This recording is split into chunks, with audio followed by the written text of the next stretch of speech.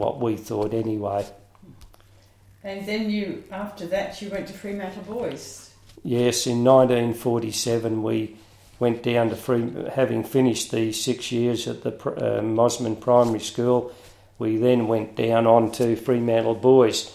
And I must say, first of all, that the demarcation in Mosman's was Glyde Street. If you lived on the south side of Glyde Street, you went to Mosman Park Primary, and if you lived on the northern side of the Glyde Street, you went to Cottesloe. But a lot of our mates that we used to meet and play football with us, they were Mosman Park boys, but it just happened that the demarcation line was Glyde Street, and a lot of those boys actually later on sailed with us and went to Fremantle Boys.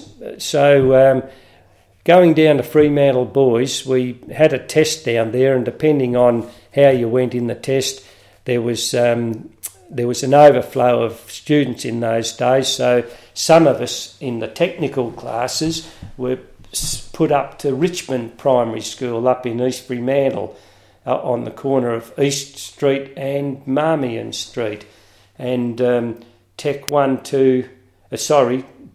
technical class 2, 3 and 4 were positioned up there in the Richmond Primary School, and I